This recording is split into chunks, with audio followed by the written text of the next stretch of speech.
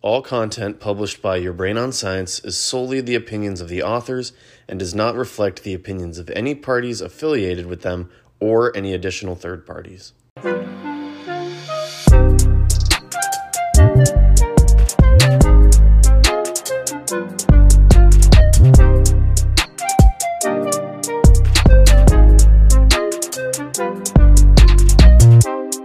Hey everyone, and welcome back to another episode of Your Brain on Science.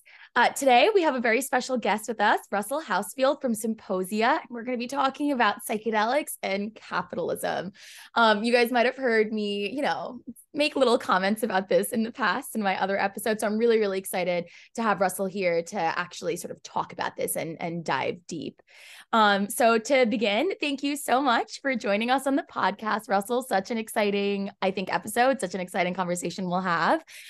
So do you want to go ahead and introduce yourself and tell us a little bit about what brings you to the field of psychedelics for our listeners that might not know? Yeah, gladly. And thanks for having me here, Zarmeen. This is really cool. My name's Russell. I write for a publication called Symposia. We report on a lot of different issues in the psychedelic space, but particularly kind of the intersection of psychedelics and capitalism and sort of the business tactics developing in the psychedelic space. I am particularly interested in psychedelics because of my own experiences with them. First and foremost, was kind of what got me interested in writing about the space. But I think what keeps me kind of in this space as a reporter sort of reflects the change that's happened in the field over maybe the last 6 or 7 years, which was that coming out of journalism school, I wanted to write about psychedelics basically because I came up through the DARE education program. I'm sure most of your listeners are familiar with that, but it was an anti-drug program. They'd bring a cop in to talk to you about drugs, things like that. And that sort of laid a groundwork with a lot of misinformation around drugs in my own life. And so when I first got into writing about all this, I was interested in sort of the destigmatization around psychedelics, around weed, and sort of discussing things from that angle. I think at Symposia, we often describe ourselves as sort of reformed cheerleaders around psychedelics. And what that means is we all kind of got into it from that angle of an interest in destigmatization, an interest in saying, hey, I've had these experiences, my brain didn't melt, and things like that. However, what sort of kept me here reporting on the psychedelic space was there was a big shift around sort of the capitalization around psychedelics and the kind of for-profit industry that developed kind of not out of nowhere, but definitely between I went to like a psychedelics conference in early like 2017, I think, or 2018. And it was kind of like, you heard about MAPS research and sort of what they were doing. And I always thought of it as like, this research is cool from that sort of destigmatization angle. And then within about a year after that conference where people were talking about psychedelics and religion and psychedelics and art and psychedelics and music and these really creative endeavors in the space to jumping into all of a sudden you have investor conferences and all this corporate stuff going on and for-profit companies forming. And so that's sort of where my own beat has shifted as far as coverage goes. And it has not slowed down from that angle. It's only really sped up. The bubbles kind of continued to expand in that area. Oh my God. Yeah, like absolutely. So we see this a lot.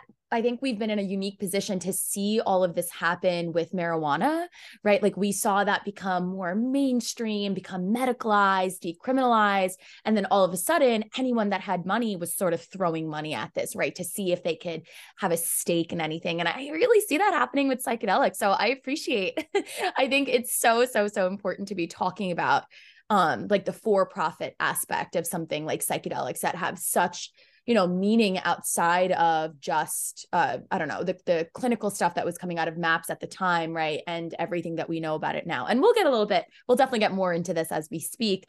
So you mentioned that this is, what you do as a journalist and what you're interested in writing about. And I read your Corporadelic series on Symposia, which for all our listeners, please go on to Symposia and read this series, read all of these publications. I think so interesting and so important if you're in the psychedelic field, right? To understand that there's this whole other world that exists in the field. And we'll get into the specifics of your Corporadelic series. But I just want to ask, you talked a little bit about this, but what motivated this series in particular, like specifically the things that you talk about here? Totally. That was with Symposia, I originally started kind of writing about what the future of MDMA looks like. Mm-hmm. And from that sort of destigmatization angle, and while writing about that, what started coming up was all these sort of things that didn't square between what MAPS was shooting for and what I kind of thought the counterculture wanted, which what really kind of cued me into that was that Rick Doblin talked to me about the potential of bifurcated scheduling for these drugs, which is basically like, okay, if MAPS gets through FDA clinical trials, then its specific MDMA might be rescheduled and the criminal penalties might lower on it to some extent down the line, potentially. But your general MDMA on the street will probably stay criminalized, stay high schedule. And so that was kind of what started shifting my own mindset about, wow, what is this research all about? Was this for the users, or is this for something bigger, something more corporatized, medicalized? And sure enough, things began shifting in that direction. The term corporadelic kind of stemmed from two people, Catherine McLean, who was a Johns Hopkins researcher, and Brett Green, who was a co-founder of Symposia. And they coined it to basically discuss this corporatization of psychedelics. So at the time we conceived of this Corporadelic series, kind of the big name in the space was Compass Pathways, who I'm sure you're familiar with. I'm sure most of your listeners are somewhat familiar with. That name was really coming into the picture. And they had done this thing where they kind of came on the scene as a nonprofit and asked a bunch of professionals in the space for information, for research sharing. We're a nonprofit. We have the best interest of these hospice patients in mind when they first came on the scene. And then all of a sudden they switched to a for-profit, and they became the first for-profit sort of pharma entity in the space. Mm-hmm. And that was a really big deal. And really shifted the entire scene from there on. At that time, people were kind of discussing this switch from nonprofit to for-profit, as well as Bob Jesse, who was sort of an initial pioneer of Johns Hopkins psilocybin research.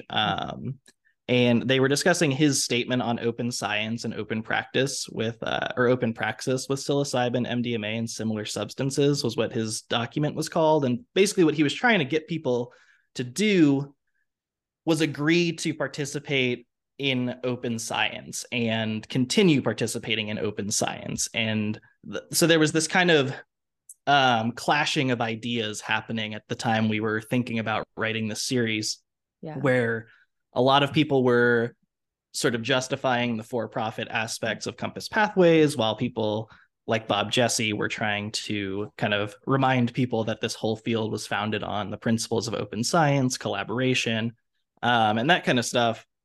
And then we had just gotten word of this conference being held called I think it was the Green Market Conference on Psychedelic Investing. I think I just botched that name, but it was held by the Green Market Report in a kind of swanky WeWork ballroom in New York. It was totally pay to play. They had like slides in their deck where you could pay $25 to be on a panel, or you could pay $5,000 to like have your own panel. and some extra affiliate marketing through Green Market Report. And so there's just all this really interesting financial stuff going on, pay to play conferences all of a sudden. And I remember having conversations with Symposia's co-founder Brian Normand and our managing editor David Nichols about this need to kind of take readers' hands and like lead them into this encroaching dystopian wonderland of corporate psychedelia or corporatelia, and sort of introduce people to some of the characters that are appearing, some of the mindsets that they have, some of the talking points that they're discussing. Because when we would have conversations with people about this, a lot of people weren't cued into this whole developing side of things that was rapidly becoming the mainstream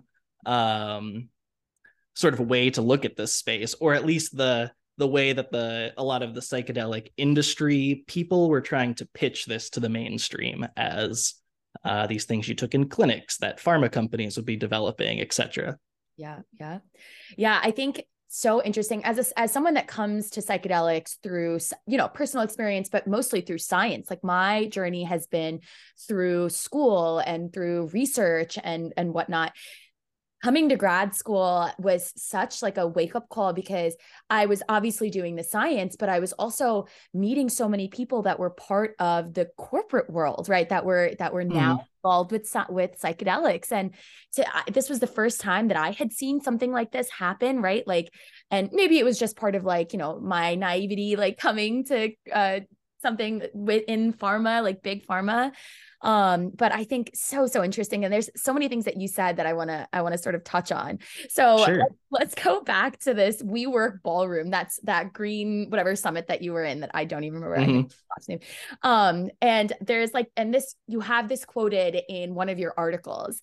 Someone was asked, why would you support capitalist endeavors in the psychedelic space? Right. Which is honestly the first question that probably comes to everyone's mind. And this woman, I forget who it was, her answer sort of pointed to, oh, well, the cost of research and all these other extraneous costs, right, involved in the medicalization of these drugs and the way that these big companies are sort of pitching it, right? These are these amazing life-changing drugs that can be used in a medical context to help people get better. And they're going to cost this much money. We have to make them cost this much money. They have to be for profit because of the money we're spending on research and all of the extraneous costs. But then you mentioned that companies actually spend way more on marketing costs than research and development. So this is, clearly not a truthful answer. So I think a lot of people in the for-profit sector try to paint this as, as a necessary part of these drugs becoming mainstream. And Rick Doblin has gone on record to say that he doesn't oppose this capitalistic for-profit approach in psychedelics because it's an inevitable part of mainstreaming. So I'd like to get your opinion here. Do you think the for-profit organizations in the psychedelic space, first of all, should exist or can exist? And I have my own opinions here that I'll share. But are they a necessary part of this like mainstreaming process, or is this a lie that we've been told in the name of capitalism? Do psychedelics need to be mainstream in the sense that, they're packaged pretty and sold to people who want a certain experience, right? This like really nice, pretty packaged experience that's very separated, honestly, from what psychedelics, have been, or this the counter culture have used psychedelics for. So I think something really interesting. So what do you think? Yeah, there's a lot of interesting points to sort of parse out there. Yeah. I'm glad you picked up on that. What Deborah Borchardt said, which she's the founder of the Green Market Report, and sort of the comparison to that with the like, what do they spend on marketing and R&D? Because that was sort of what we were trying to do with this series, was be like, look, these are what they're saying to justify these moves, and it doesn't add up. Like what they're saying does not add up. And Rick Doblin, like you said, he really likes to play both sides of the coin. Like for years, he kind of hyped up MAPS because they were creating anti-patent strategies and things like that for MDMA. And then as soon as Compass Pathways came on the scene, he was sort of the person who ushered them in and really gave them a lot of the validity and clout that they needed to have agency in the space. And he has talked about how for-profit pharma company interest in this space is actually like reflects well on MAP's endeavors, because that's what they've been trying to do from the get-go, basically. So yeah, he's sort of played both sides of that coin. And I guess the idea of for-profit companies in the psychedelic industry, I'm not completely opposed to, just as a general thing. But I am opposed to a lot of the tactics that are used in for-profit contexts. Yeah. So those look like particularly things like walling off knowledge through in-house research and patents. That was kind of a huge switch in the ethos of the space, where you saw this field go from a bunch of kind of tight-knit collaborative researchers who were generally fine sharing data with one another and discussing their research and helping each other out, to this environment where now you have all of this competition, and it's all based around proprietary knowledge and sort of walling off your own knowledge so that other people can't profit on it. So that's sort of what the issue that I see with the for-profit encroachment in the space is. It was already a field that was sort of being founded on small pools of knowledge, whether that was small pools of participants in studies, lack of long-term follow-up data, issues with the methodology of the studies. And there was the potential that those things could course correct if that information was able to be shared freely, discussed freely, criticized freely, and sort of worked with as a community. Yeah. But now we have this environment where these companies can do their own in-house research, they can create their own patents, they can sue each other for trying the same things. And it creates this environment where it's just nobody's helping each other out, really. And the science, in my opinion, can only get worse in a context like that, especially when you have a for-profit structure where people are trying to get investment. People are trying to get people to give them money for this, for their research, for what they're producing. And you saw this with like the results that Compass was allowed to release before peer review and stuff, where a lot of people kind of came back and said, hey, there's actually kind of a lot of weird negative incidences in here that you didn't talk about in the press release you dropped, and then saw a spike in your investment and stuff like that. And so you have these scenarios that come up where it's like, who is this good for beyond the people that are making money off of it? Certainly not the patients that they're trying to treat necessarily. So that's sort of the issue I see with for-profits kind of encroaching on this space. And if the argument is that we need venture capitalist pharma buy-in to do good science, I think that's a pretty easily refutable statement, because we've seen plenty of scenarios in which sort of capitalist pharma has not always produced good science or good results. Or complete results, right? Like very smart, like very smart dissemination of the result, like what we just talked about with Compass, right? Like very smart and strategic sort of dissemination of what they know and the science that they have. And you're 100% right that I think the science suffers, right? Like if everything now is it's basically a competition, right? Everything's a competition. Like every company in the space wants to be the first people to reach X, right? Like to understand this about this drug and to be able to market this as a treatment for whatever. And I think that the science really suffers, because now if you can't encroach on that space, right? If you can't also answer that question, then now it's their domain, and what we know about this, we get from them. And I think that can be, I want to say it could be so dangerous in the field of science. And Elena and I talk about like responsible reporting all of the time, because with psychedelics, that's one of the biggest things, right? People will read whatever headlines are out there, and whatever that you're putting out there, people are going to read and people are going to believe, because not everyone has, the skills to refute it. And I'll be honest, like there's a lot of areas of science outside of psychedelics that we'll hear really, really amazing headlines about, and it's from big pharma companies. And I'm like, oh, this is kind of crazy. But when you sit down to look into it, it's a lot of strategic leaving this out, or maybe padding this a little bit, or being like, oh, no, we're working on this. So that aspect of it, I 100% agree with you. And then I think there's another part of this. That's unique to psychedelics, right? So these are now being, looked at as treatments for patients and drugs in a very clinical context. And in one of your articles, you talk about how there's this big idea in the field, and specifically, around the for-profit, I think, organizations that talk about making psychedelics boring again, or making these drugs seem less mystical. And basically the idea is to remove the stigma and maybe the grandiosity associated with the use of these drugs.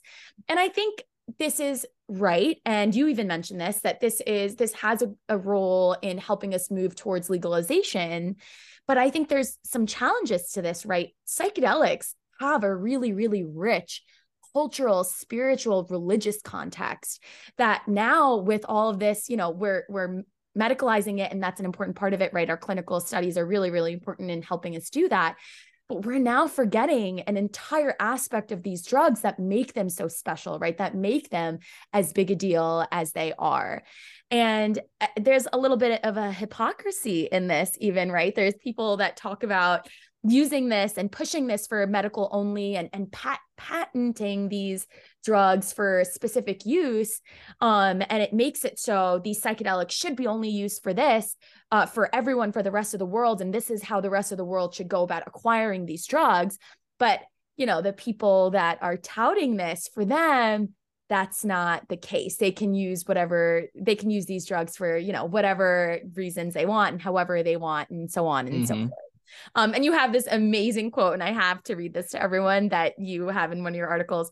So all this to say that the people pushing for a medical-only model for psychedelics seem to think that the privilege to take psychedelics, however and for whatever reason they want, is theirs alone. And the rest of the world should have to traverse the boring channels of our tumultuous, expensive medical system in order to access these substances. Thus spoke capitalism. And that quote spoke to me so much, because so true, right? So interesting. We hear all these big figures and people that are in the for-profit field talk about how important it is to go through all these channels and make them, accessible in a medical sense. But okay, what about everyone else that uses these drugs for not just the medical sense, right? That's a forgotten part, I think, of psychedelics specifically. So I don't know. I just talked at you about this, but this is something that you mentioned that I really, really loved. So what do you think are some of the challenges of this, right? Of removing sort of the mysticalness of these psychedelics to make them more marketable from the for-profit sense? Yeah, that's that whole kind of analysis there was something that was I was really trying to get across through that series, as I was sort of observing the people who were leading these for-profit medicalization movements. And I'll come back to him in a minute, but Christian Angermeyer is definitely a person who that analysis was based around, and I can say more to that in just a minute. But the actual idea of make psychedelics boring is just kind of such a funny public relations slogan to try to promote to me, because they're kind of like inherently the least boring things ever. Yeah, and that's why we're looking at them, right? Like, because they're like these crazy, amazing drugs. Like, okay. Yeah, and the person who kind of was trying to coin that was a guy named Shlomi Raz, which he was like an investment banker or something before he got into psychedelics, and then he co-founded the company Eleusis with Charles Nichols to create anti-inflammatory psychedelics, because I guess that's something that the Nichols lab had discovered might be a thing that could happen at some point, which, to be honest, is really interesting. I think that's like a fascinating thing. But he kind of put this article out in Stat News called Make Psychedelics Boring Again, and talking about how his kind of the anti-inflammatory properties of psychedelics, and how he believed that like that was an original practice of indigenous cultures and stuff like that. And it was just complete BS. Like it wasn't true at all. So that was sort of where we picked up on that phrasing, was from Shlomi, and Dave wrote a whole article about it on Symposia that's really good. But yeah, the point they're trying to make with that is put these drugs in a clinic supervised by a doctor, make it so boring that like your grandma could get into it or something, you know? And yet, like you said, the same people who are promoting that slogan, that idea of medicalize this, put it in a clinic, like one of the bigger proponents of that is someone like Christian Angermeyer, who I don't know how familiar your listeners would be with Angermeyer, but he is a German billionaire who founded Compass Pathways. He then founded Atai Life Sciences as a way to funnel money into Compass Pathways, and Atai has since grown into this kind of big umbrella psychedelic company incubator, with a bunch of other psychedelic companies that they own majority stake in.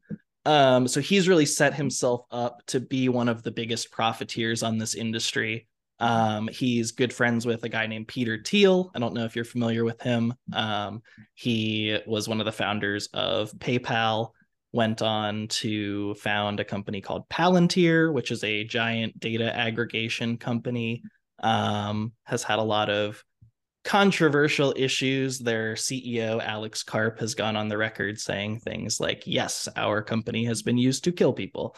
And things like that. They've worked with like the CIA and police departments and things to aggregate a bunch of data for them. And all that to say, Angermeyer is one of the biggest proponents of, you should never do this outside of a clinic. You need supervision, and you need to be doing this for a medical diagnosis. Meanwhile, Angermeyer's first mushroom experience was on somebody's private island.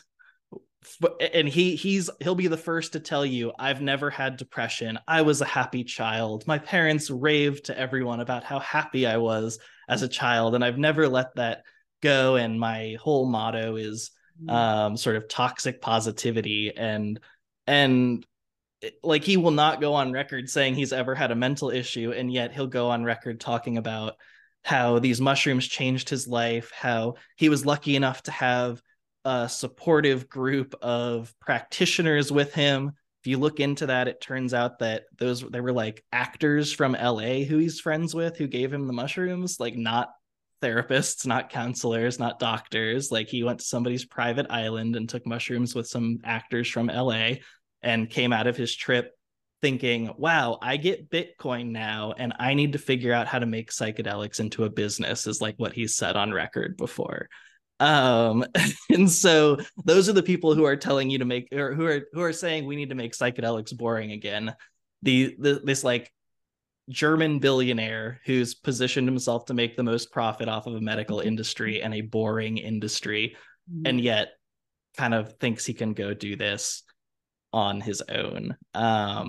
But that just to conclude, that slogan of making psychedelics boring again is an attempt to bridge a gap, PR wise, for the industry, I think, which is that these have been associated with sort of anti-war, environmentalist, leftist movements for a long time, the hippies. And there's a big push right now to bridge the gap for people who would be anti-psychedelic in the past, like conservatives and like soccer moms, and just like your average like suburban person. There's this attempt right now to produce all this PR spin to get them into the medicalization of psychedelics, and that's actually become one of the main things I cover in this space anymore, is what these tactics to court these new populations look like. And that was definitely one that was a line they were really trying to use at the beginning of this switch from an academic to a for-profit focused field. Yeah, 100%. And it's, you know, it's vital to, I think, having for-profits be successful, because if they're the ones that are, I don't know, making these drugs boring or maybe understandable, and removing all of that really rich cultural history, all of that context behind these drugs, then now they're just drugs that you can go get prescribed and you can get treated with, right? But you will have to go through their channels to do this, because no longer do they exist for you in any of those other contexts that do exist, right? So there's like, where it's almost like an erasure of all of that. And, you know, a part of me, I get this. A part of me understands why this is the case, right? We live in America. We live in a capitalistic society.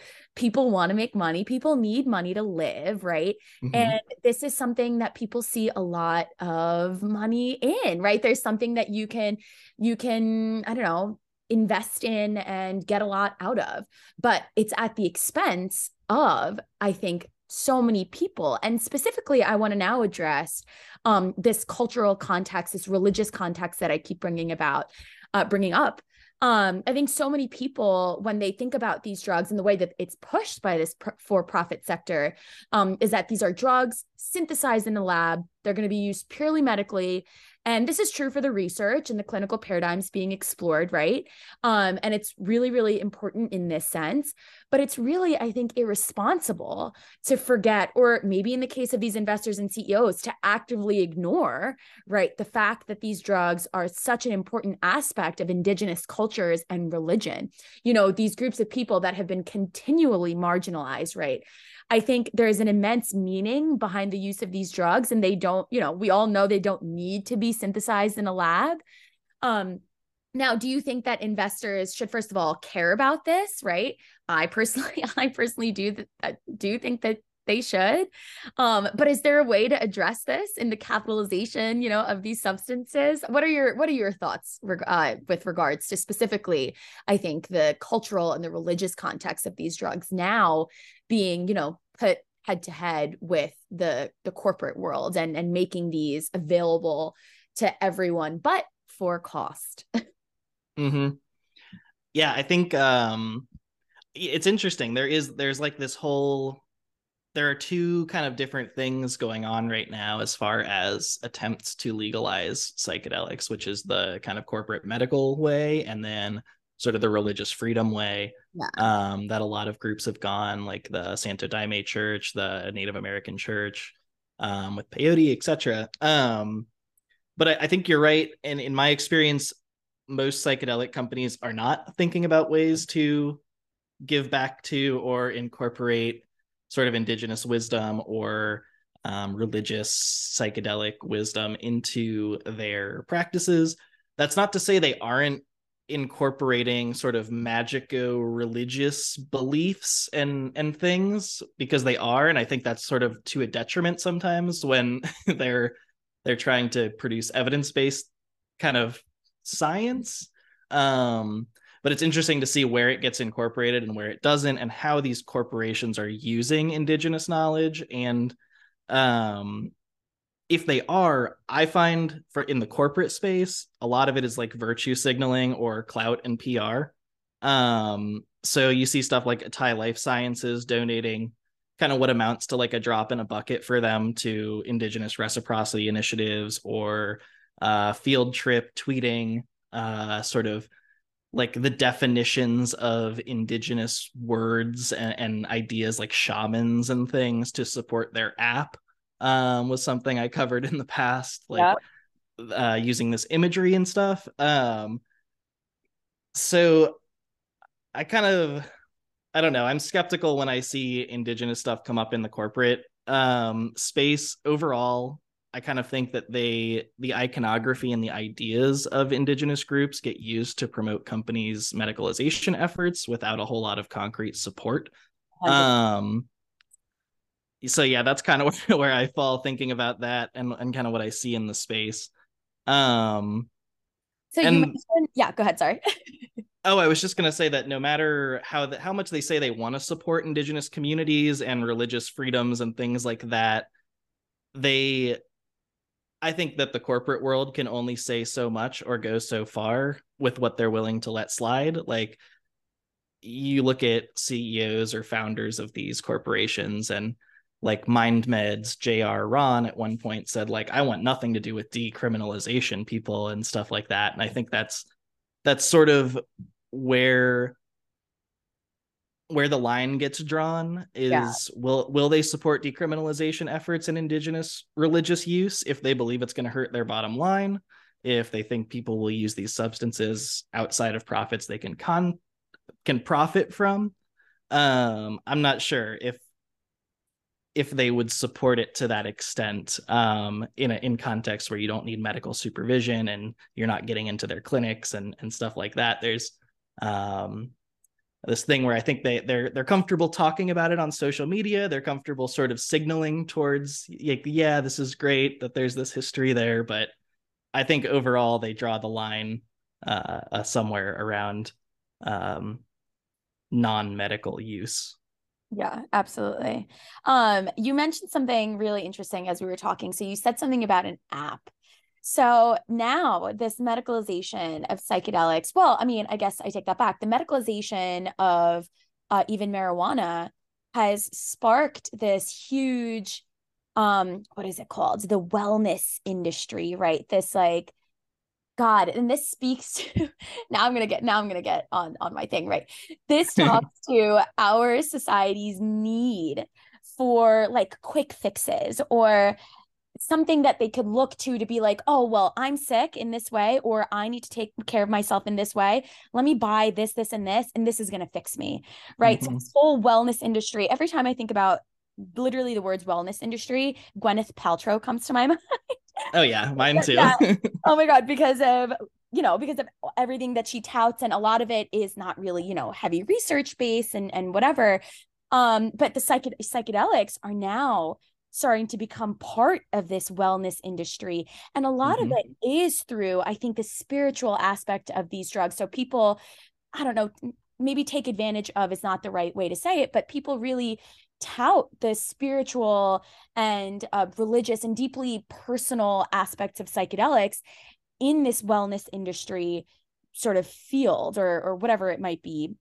And you actually have an article called Calm Down, and this is about the Calm app, which I think a lot of people are probably familiar with, but I think it's a free app, but there's a lot of things that you can buy in it. Obviously, that's where they're going to get money, right? So you present a lot of interesting ideas in this article, and specifically the idea of making wellness accessible through something like an app, right? And then it's going to have a bunch of add-ons that you're going to pay for, and this company is going to make a lot of money. And actually, Compass Pathways is partnered with the company that created the Calm app. And another company is actually trying to make an app to track digital biomarkers to, I think, help people or whatever. And I've heard some talk about, trying to incorporate psychedelics into this wellness culture and this wellness industry. Do you think that there's some challenges in this for psychedelics, or do you think that this is going to happen with psychedelics? Like, a lot more, I think, about this wellness industry. Do you think that it's coming for psychedelics? I think it has already come for psychedelics. Yeah. One of my pet projects that I don't think I've ever published anything on, but I have a growing library of TikTok influencers who like microdosing TikTok influencers. That's like a whole thing. God, but yeah, so that's something I like to collect, but I'm strange like that. No, but the amount of wellness industry. Oh, sorry, go on. The TikToks, the amount of TikToks now that I see about it, I bet you everyone has seen this, but like people talking about, what is it? Those like green juices, and we'll talk about psychedelics, specifically microdosing. There's so many like self-proclaimed wellness coaches, and we'll get a little bit more specific about this later, but all of these, there's a lot of also people that take training courses and certification courses about psychedelic therapy, that might not necessarily have any real like research or evidence-based anything in them, but you take a class and you get a certification saying, oh yes, like now I am a certified psychedelic guide, right? Like, I'm a psychedelic aficionado and I have all the knowledge and I'm gonna disseminate it to the world, and they become part of this wellness industry. And these companies just profit so much off of this. And the incentive is the money that people are going to pay them, right? Because people want to be involved in whatever way that they can be. And I just think it's so interesting. And we could talk a little bit more about that in a minute. Sorry, I just had to bring that up. Yeah, no, you're totally right. And a lot of it's a cash grab, and a lot of it is sort of baseless or like a shortcut to work in the industry, in my opinion. Yes. But yeah, the article that you mentioned, the Calm Down one, there were kind of two things I wanted to look at with that article. And the first was that there's a huge overlap between the wellness industry and the psychedelic industry, not just from sort of like what they have in common, but also an investor base overlap. Like you said, the partners with Compass Pathways from Calm, those were the founders of Calm were two of the earlier investors in Compass Pathways, and they were kind of brought on as strategic partners. So was Tom Insel, who worked for the NIMH for a while and is now kind of creating this digital health tracking app that, at least at the time I wrote the article, they were strategic partners with Compass. I'm not sure what that list looks like at this point, though I'm pretty sure Tom Insel is still involved with Compass. So that was sort of one of the things I wanted to explore. A New York Times article around the time that I published this came out called "The Capital That Ate Wellness Is Going to Eat Your Mushrooms," which was talking about all the wellness focused venture capital firm excitement about psychedelics too. And yeah, there's just a lot of issues with that whole industry that are very quickly bleeding into this industry. Things like this kind of Silicon Valley venture capital ethos of disrupt, anti-regulation, move fast and break stuff, that you see in the wellness industry a lot of times, where it's like pushing all these supplements and things that they're not FDA approved, they're not anything like that, but hey, you can sell them and you can say it's going to boost your brain power and stuff. And I think that's really a questionable thing to have at play when you're dealing with such vulnerable patient populations. At least in the wellness industry, I don't know, it's just as predatory, if I'm being honest. But to some extent, it's like a little, like, sometimes they're not pitching like cure your PTSD with this. They're just like, hey, this might make you peppier or something, which is like a little less dangerous to some extent. But yeah, it's kind of scary when the same people investing in these sort of anti-regulated wellness products are the same people investing in psychedelic medicine. Just a little bit of a concern there. And then there's the concern down the line of this kind of granular biomedical tracking through wellness apps, which my colleague David Nichols has spoken about a lot and written about a lot. And this aspect of all these companies, you see Robin Carhart Harris has some app. There's Field Trip had an app. Compass was developing some kind of app, or at least partnerships with apps. And our medical establishment doesn't have a lot of safeguards in place for your medical information in digital contexts. Like, we have HIPAA and stuff like that, but a lot of times that doesn't really reach to like health apps and things like that. There's a lot of gray areas because this is so new, right? Mm-hmm. Exactly. And then you have your data being aggregated by these health apps and these companies, and then sold. And that's if you want to really deep dive into this, the book Surveillance Capitalism by Shoshana Zuboff really gets into this whole industry of data packaging and selling. But if you want like a really quick snapshot of what this can look like, there's a company called Swoop that aggregates biomedical data from sites like WebMD, from medical apps, and things like that, where you might have just clicked sure, accept cookies button at one point when you were using this website, and then those cookies included aggregation of data that is then sent to for-profit companies who package that and sell it to advertisers. So through like Swoop's page, you can look at like how they package this information, and they'll sell advertisers data that's so granular that they can specify, like, okay, do you want to target 35-year-old women without a college degree who have Crohn's disease and have this level of income? And they have hundreds of these categories that are like that granular. And so that's a concern down the line too, of if people are accessing these sort of unregulated apps, unregulated wellness apps and websites and things, and giving them their medical data, are they just going to be continually targeted based on the conditions that they admit to having or the help that they're seeking out, by advertiser? They're being targeted by advertisers down the line based on the information that they give over. And most people don't think about that. I don't usually think about that unless I'm like researching it. So that's sort of a scary thing down the line with all the interest in apps that seems to be at play. Yeah. I mean, we're not going to get away from apps, right? The phones and everything, all this technology is only getting more targeted. And, a lot of it does help make our lives easier. But you mentioned this a little bit earlier. These, people that are going to be looking for these solutions are usually people that need help of some kind, right? People specifically if they're coming to psychedelics in a clinical context, either have some psychopathology, some depression, maybe anxiety, maybe PTSD. People are really looking for help.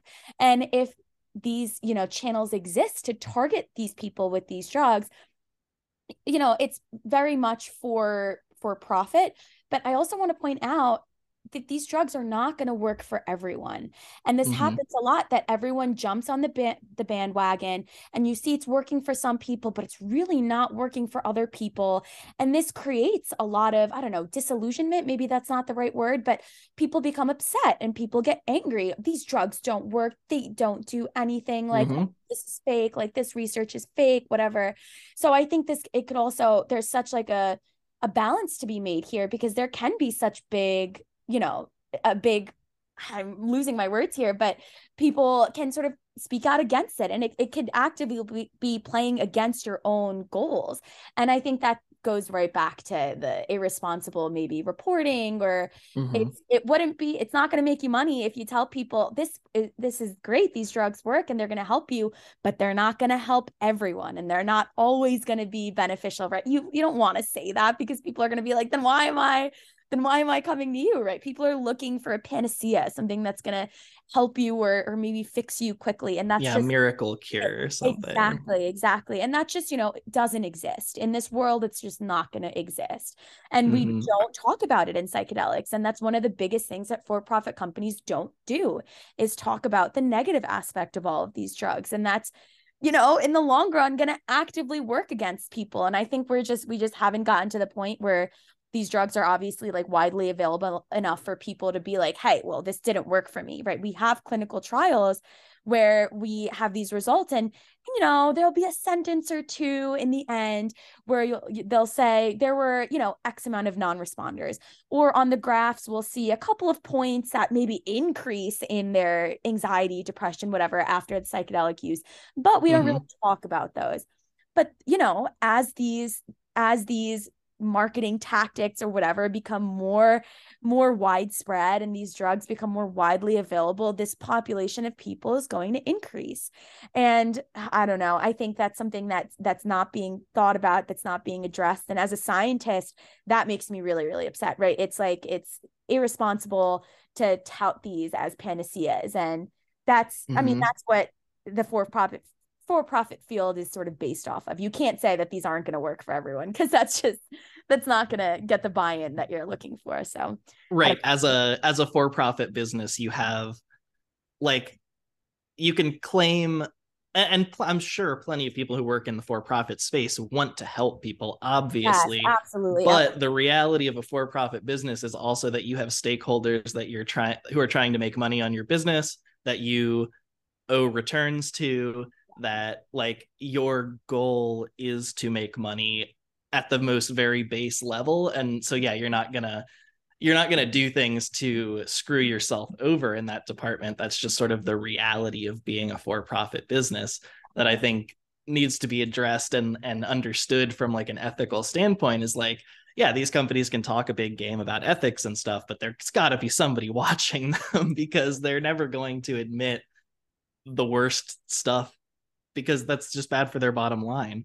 And just even just starting with treatment, things like treatment resistant depression, treatment major depressive disorder, these kind of conditions where this already might be someone's last resort. Yeah. Like that's kind of what's really scary about them being pitched as miracle cures is if someone's tried 2 different medications, talk therapy for years, and they're still struggling with this, and then they hear that psychedelics have cured a bunch of people's depression and anxiety and stuff, and then that doesn't happen for them. Yeah. Like, It's really disappointing, really disheartening, and can exacerbate that kind of thought pattern of, well, I'm never getting better. Then I guess if this was the last thing that all these people were saying worked, then, and it didn't work for me, like where do I go from here? And I think it sets up a lot of people to have that experience. Are you familiar with the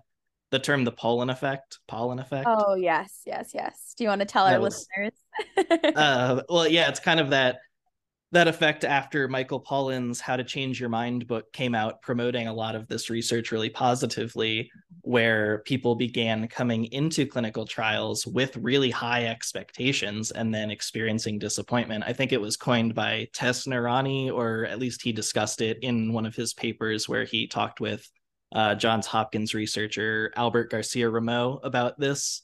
What was happening in their psilocybin studies, where people were kind of coming not out of nowhere, but prior to Michael Pollan's book, people weren't showing up with quite as high of expectations for this stuff as they were following the release of this very sort of positive book.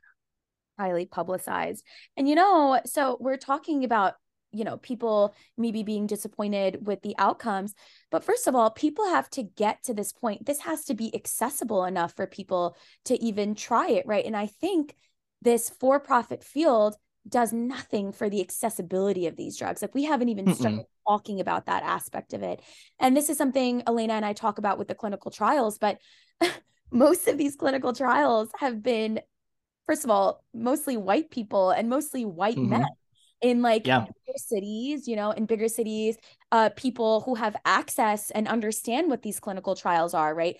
I'm Pakistani, I'm Muslim, like my family, I have to explain to them what psychedelics are and like what I'm doing. And psychopathology, depression, anxiety is rife in my culture and people from my culture. We don't even have access to these drugs. And mostly that's because we don't understand them. We don't know anything about them. They haven't been made clear or available to my people. And that's a very specific example. But there are marginalized groups. There's people of socioeconomic backgrounds that are not able to reach these clinical trials, don't even understand that these clinical trials are going on. And now imagine we're going to make these drugs for profit. And now there's a price associated with getting there. And that, I think, just adds another layer of inaccessibility to something that we're actively trying to help people with, right? And I think this just speaks to big pharma in general, and the amount, the money and the cost of things in our society, in this society that we pay for our healthcare in, right? Like exorbitant amounts of money. I think this accessibility issue with the corporatization of psychedelics is something that people might be talking about, but I don't think people are talking about enough, because this is even something in clinical trials that I don't think has been fully addressed. People are actively trying to address it. Like here, even in my lab, in Dr. Cody Wenther's lab over here at UW-Madison, we're actively looking at making the therapy itself more culturally accessible and open to everyone, right? Because again, these are drugs that induce profound religious, spiritual experiences. But what's religious and spiritual for me is not going to be the same thing religious and spiritual for you, right? It's all context. It's all cultural and all of that. And now, oh God, just imagine that we're putting another sort of, wall in front of reaching help or getting help. And I think that's something that really, really gets to me. And I think about, do do you have any idea about like the accessibility of these drugs? Like, is that something that's being talked about or addressed in the for-profit sector? I certainly hope so, but definitely, like you say, not enough. I think there's two really good points there. The financial accessibility, like when I was writing the Corporate series, I think the price tag on potential MDMA therapy down the line, if approved, was like $10,000 total. Crazy. Which is huge. I couldn't pay that. And so, but then, like you say too, if we're talking about rolling out psychedelic therapy to a mass market, and most of the research was white men, like how would we expect everyone to have the same experience that those trial participants did? Or how are we going to roll this out on a mass scale without more data on how other population groups react to these drugs or have experiences with these drugs? I think is a really interesting question to address. When I was first kind of getting into reporting on this, there was like MAPS was trying to lead like a kind of BIPOC focused study with Monica Williams, which was shut down at UConn. So like the efforts that I have seen to specifically address this have been like shut down and things like that. So it's interesting, and you can see that the industry is sensitive to this point too. When we reported on that shutting down of that trial, the conference that I first heard about it at, Rick Doblin had said our phase 2 trial had 100 and some odd people and no Black people in it. And I reported that. And then MAPS PR person reached out and said, where are you getting this data? What is happening? What are you talking about? And I was like, this is directly from Rick. And he was like, well, that's not exactly true. We had like there have been people from sort of like BIPOC populations. So can you please correct this quote to say BIPOC not very many? Yeah, like okay. Like, okay, great, because that looks so much better. But yeah, so I think there is like a sensitivity to knowing that they don't include enough diversity, but I certainly haven't seen huge course corrections in that department personally. Yeah. And you know what? That might be all across the board. I'm going to use an example that's very outside of like pharma and psychedelics. How about that cars, when they're made, the headrests on cars are made with like male dummies with like the weight distribution of like males and I think the head height or whatever. So if I were to get into a car accident, females are I forget what the percentage is, but like highly more likely to suffer from severe neck injury as opposed to males. And that's because literally the way that our cars are made, right? And that was done a while ago and it wasn't addressed. And that's how cars are sold. And that's how, that's just what it is. And I'm surprised that there hasn't been like any lawsuits, but it can just also be, like we trudge onwards, we push forwards despite not knowing like whatever. I think it's just such a disservice to first of all the goals of your own company, right? To make, I don't know, to help people. No one's going to say the bottom line is always to make money, right? But I do believe that a lot of these companies, a lot of the people in these companies want to help people, right? That's what this is motivated by. But I think you need to, if you want to do that, you have to address every aspect of it, right? Like help all people. We're not just trying to help one type of people and so on and so forth. But yeah, so that's, I think, one thing that is very interesting to me, especially in the corporate world. But do you have, completely agree. I've spoken so much at you and your articles have all been really, really amazing. And I've quoted some things at you even. Are there some things that you would like to talk about or share with our listeners or maybe chat about? That's a good question. I know there was some other stuff we could talk about like the training programs and stuff, considering that the collapse of synthesis, that kind of stuff. I had kind of I'd been doing research into that for a long time. And then when the synthesis stuff came, I was like, oh, maybe this is time to put out some of the research that I've done around that. And just to sort of touch back on the training programs and stuff happening right now is that there's really no standards None, happening. absolutely none. No, So, you go in, I don't even know what the basis is to get hired for a lot of these to train people. You go in and you get a certification, and now you are a psychedelic guide or a psychedelic aficionado. Like, that's crazy. Like, in grad school. I've been in grad school for 4 years, and I can tell you that I have so much to learn about psychedelics and helping people with psychedelics. And the fact that people, we're selling these training programs where you can sit there and go through a class or a couple of classes, or maybe, or, let me give them credit, like a week of classes, and come out and think that you can, teach this to other people is dangerous, I'll say. Yeah, and that's the thing that I found in researching it is, like you said, yeah, sit through a week of classes, or they could charge you nearly the same amount for a year.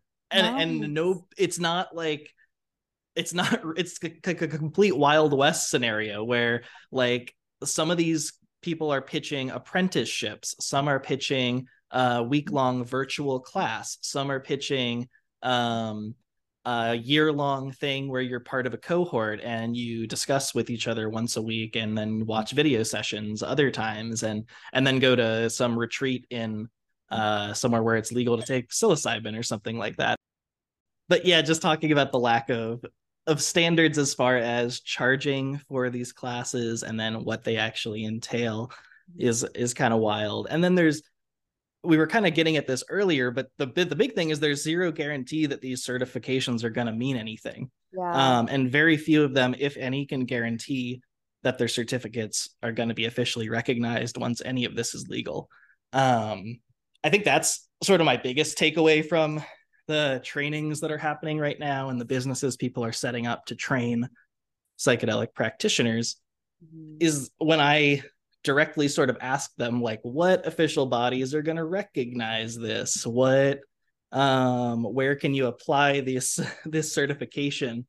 Most of them kind of were either really vague or specifically said things like, this certification is in-house. We have people in our orbit who respect this certification, things like that. And I don't think a lot of people realize that. Just talking about sort of this capitalization on the industry, I think a lot of it is sort of grabbing for cash right now. Yeah, and it's another kind of way to take maybe advantage of like people that really want to be involved, right? And get that, right? Like, I'm in psychedelics as well, and I want to help people with psychedelics. And there's a lot of people that feel that way, but don't have the luxury of going to school for like ever and ever, right? Or might not necessarily have the time or or whatever it might be. But these companies offer a good, like, prepackaged, easy to digest way of being involved. And also, you mentioned, right, like, who are these going to be recognized by, these certifications, right? And most of the time it's in-house, like, oh, well, we recognize it. So it's another way to recruit people to your brand and to tout your brand, right? It gives you a little bit more credibility. Well, we have X, Y, and Z people who have come through our programs, or like they work for us and they believe in our program and they believe in our mission. So I think, it's twofold a little bit. It's to make money, but it's also now to further that, right? Now you're churning out more people that are going to help you, I guess, make more money even. Yeah, my favorite was even one of the responses I got from a training company who they charge a ridiculous amount of money, and then their response to, like, where can people use this certification was, we don't guarantee that this certification will be able to be used anywhere, and we also don't guarantee any work through. So, like, they're selling the certification and they're like, yeah, and we can't even really guarantee that we're interested in having you facilitate for us after we train you and stuff like that. So that kind of made me laugh when I got that response back. Crazy. I think there's just so many different things happening all at once, right? This corporatization is not just one thing. It's not just now big pharma companies running clinical trials. There's so many different aspects to it, so many different ways to make money, and so many different ways to make people buy in, which I think is very unique to psychedelics, right? We have this whole other aspect of this as a wellness, can be used as like a wellness drug or whatever, and you can buy into these training programs, and there's a lot. Yeah, and just the way it's being rolled out is like, completely scattershot too, which is like Yeah. I can't think of another industry that has had this happen, where you've got like Colorado and Oregon where they're saying, yeah, you can go do facilitation potentially without medical licensure and things like that, whereas all these other companies are trying to take things through the FDA, and there's this completely scattershot approach to how you can practice with psychedelics, how you can use psychedelics, how you can sell psychedelics. And I can't think of anything else like that. Like, could you imagine if Adderall, like Yeah, in like Utah and like Florida, you could just go like get that from the gas station, and everywhere else it was like a prescription medication? Like, that's weird. yeah, it's so unique to psychedelics. So, this begs the big question, this huge psychedelic capital bubble, this investment boom, this crazy capitalization. Do you see this getting bigger? Do you see this continuing? Do you see it plateauing, or do you see it bombing at some point? Like, what do you think is going to happen? What's your opinion here? It's going to happen in the field.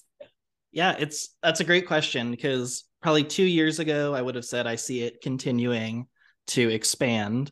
And it did from like 2020 till now. Yeah. However, now we're seeing it sort of bomb. Like, you look at companies like Field Trip, and their stock performance is like ridiculously bad. I think Ronan Levy, their like co-founder, just left the company. Pour one out for psychedelic capitalist OG there. Yeah. And he but yeah, one of the only companies that you see in the space who has been able to stay sort of consistent is like a company no one talks about called GH Research, which still experienced a drop in their stocks and stuff. But the difference between them and a lot of the rest of the industry is that from the get-go, they were not really making appearances at stuff like the Green Market Psychedelic Conference on psychedelic investing.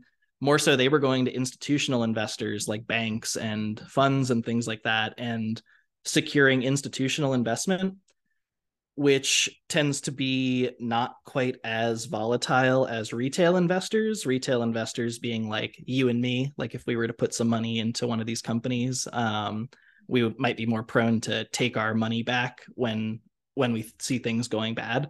Whereas institutional investors tend to coast a little longer. So you see GH Research kind of doing better than a lot of the other companies in the space, because most of the psychedelic industry was founded on retail investment.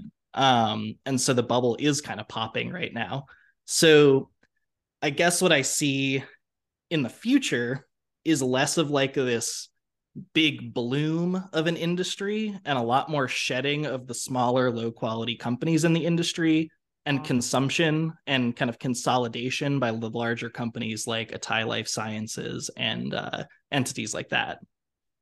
Yeah, I agree. I think that's definitely where we're headed. That's sort of what I see too. And, in terms of the research as well, the companies that are doing these larger clinical trials, that are doing more complete, I think, science, are probably going to be the companies that stay around a little bit longer.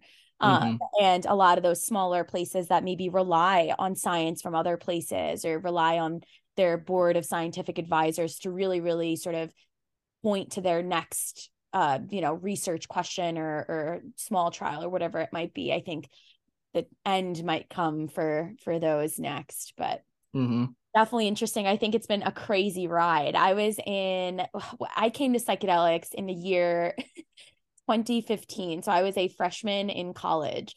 And at the time, there wasn't really big, there wasn't companies, there wasn't really big investment in corporadelia, we'll say.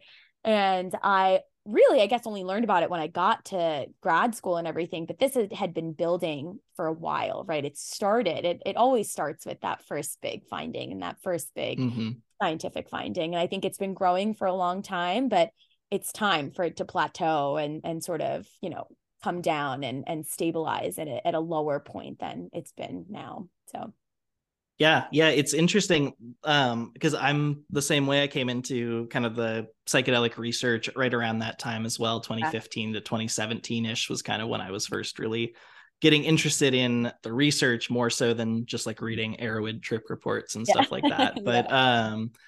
But what I found in some of my research recently was that there was actually like a European Commission of Pharmaceutical Companies in like 1990 that hired some consultant to put together a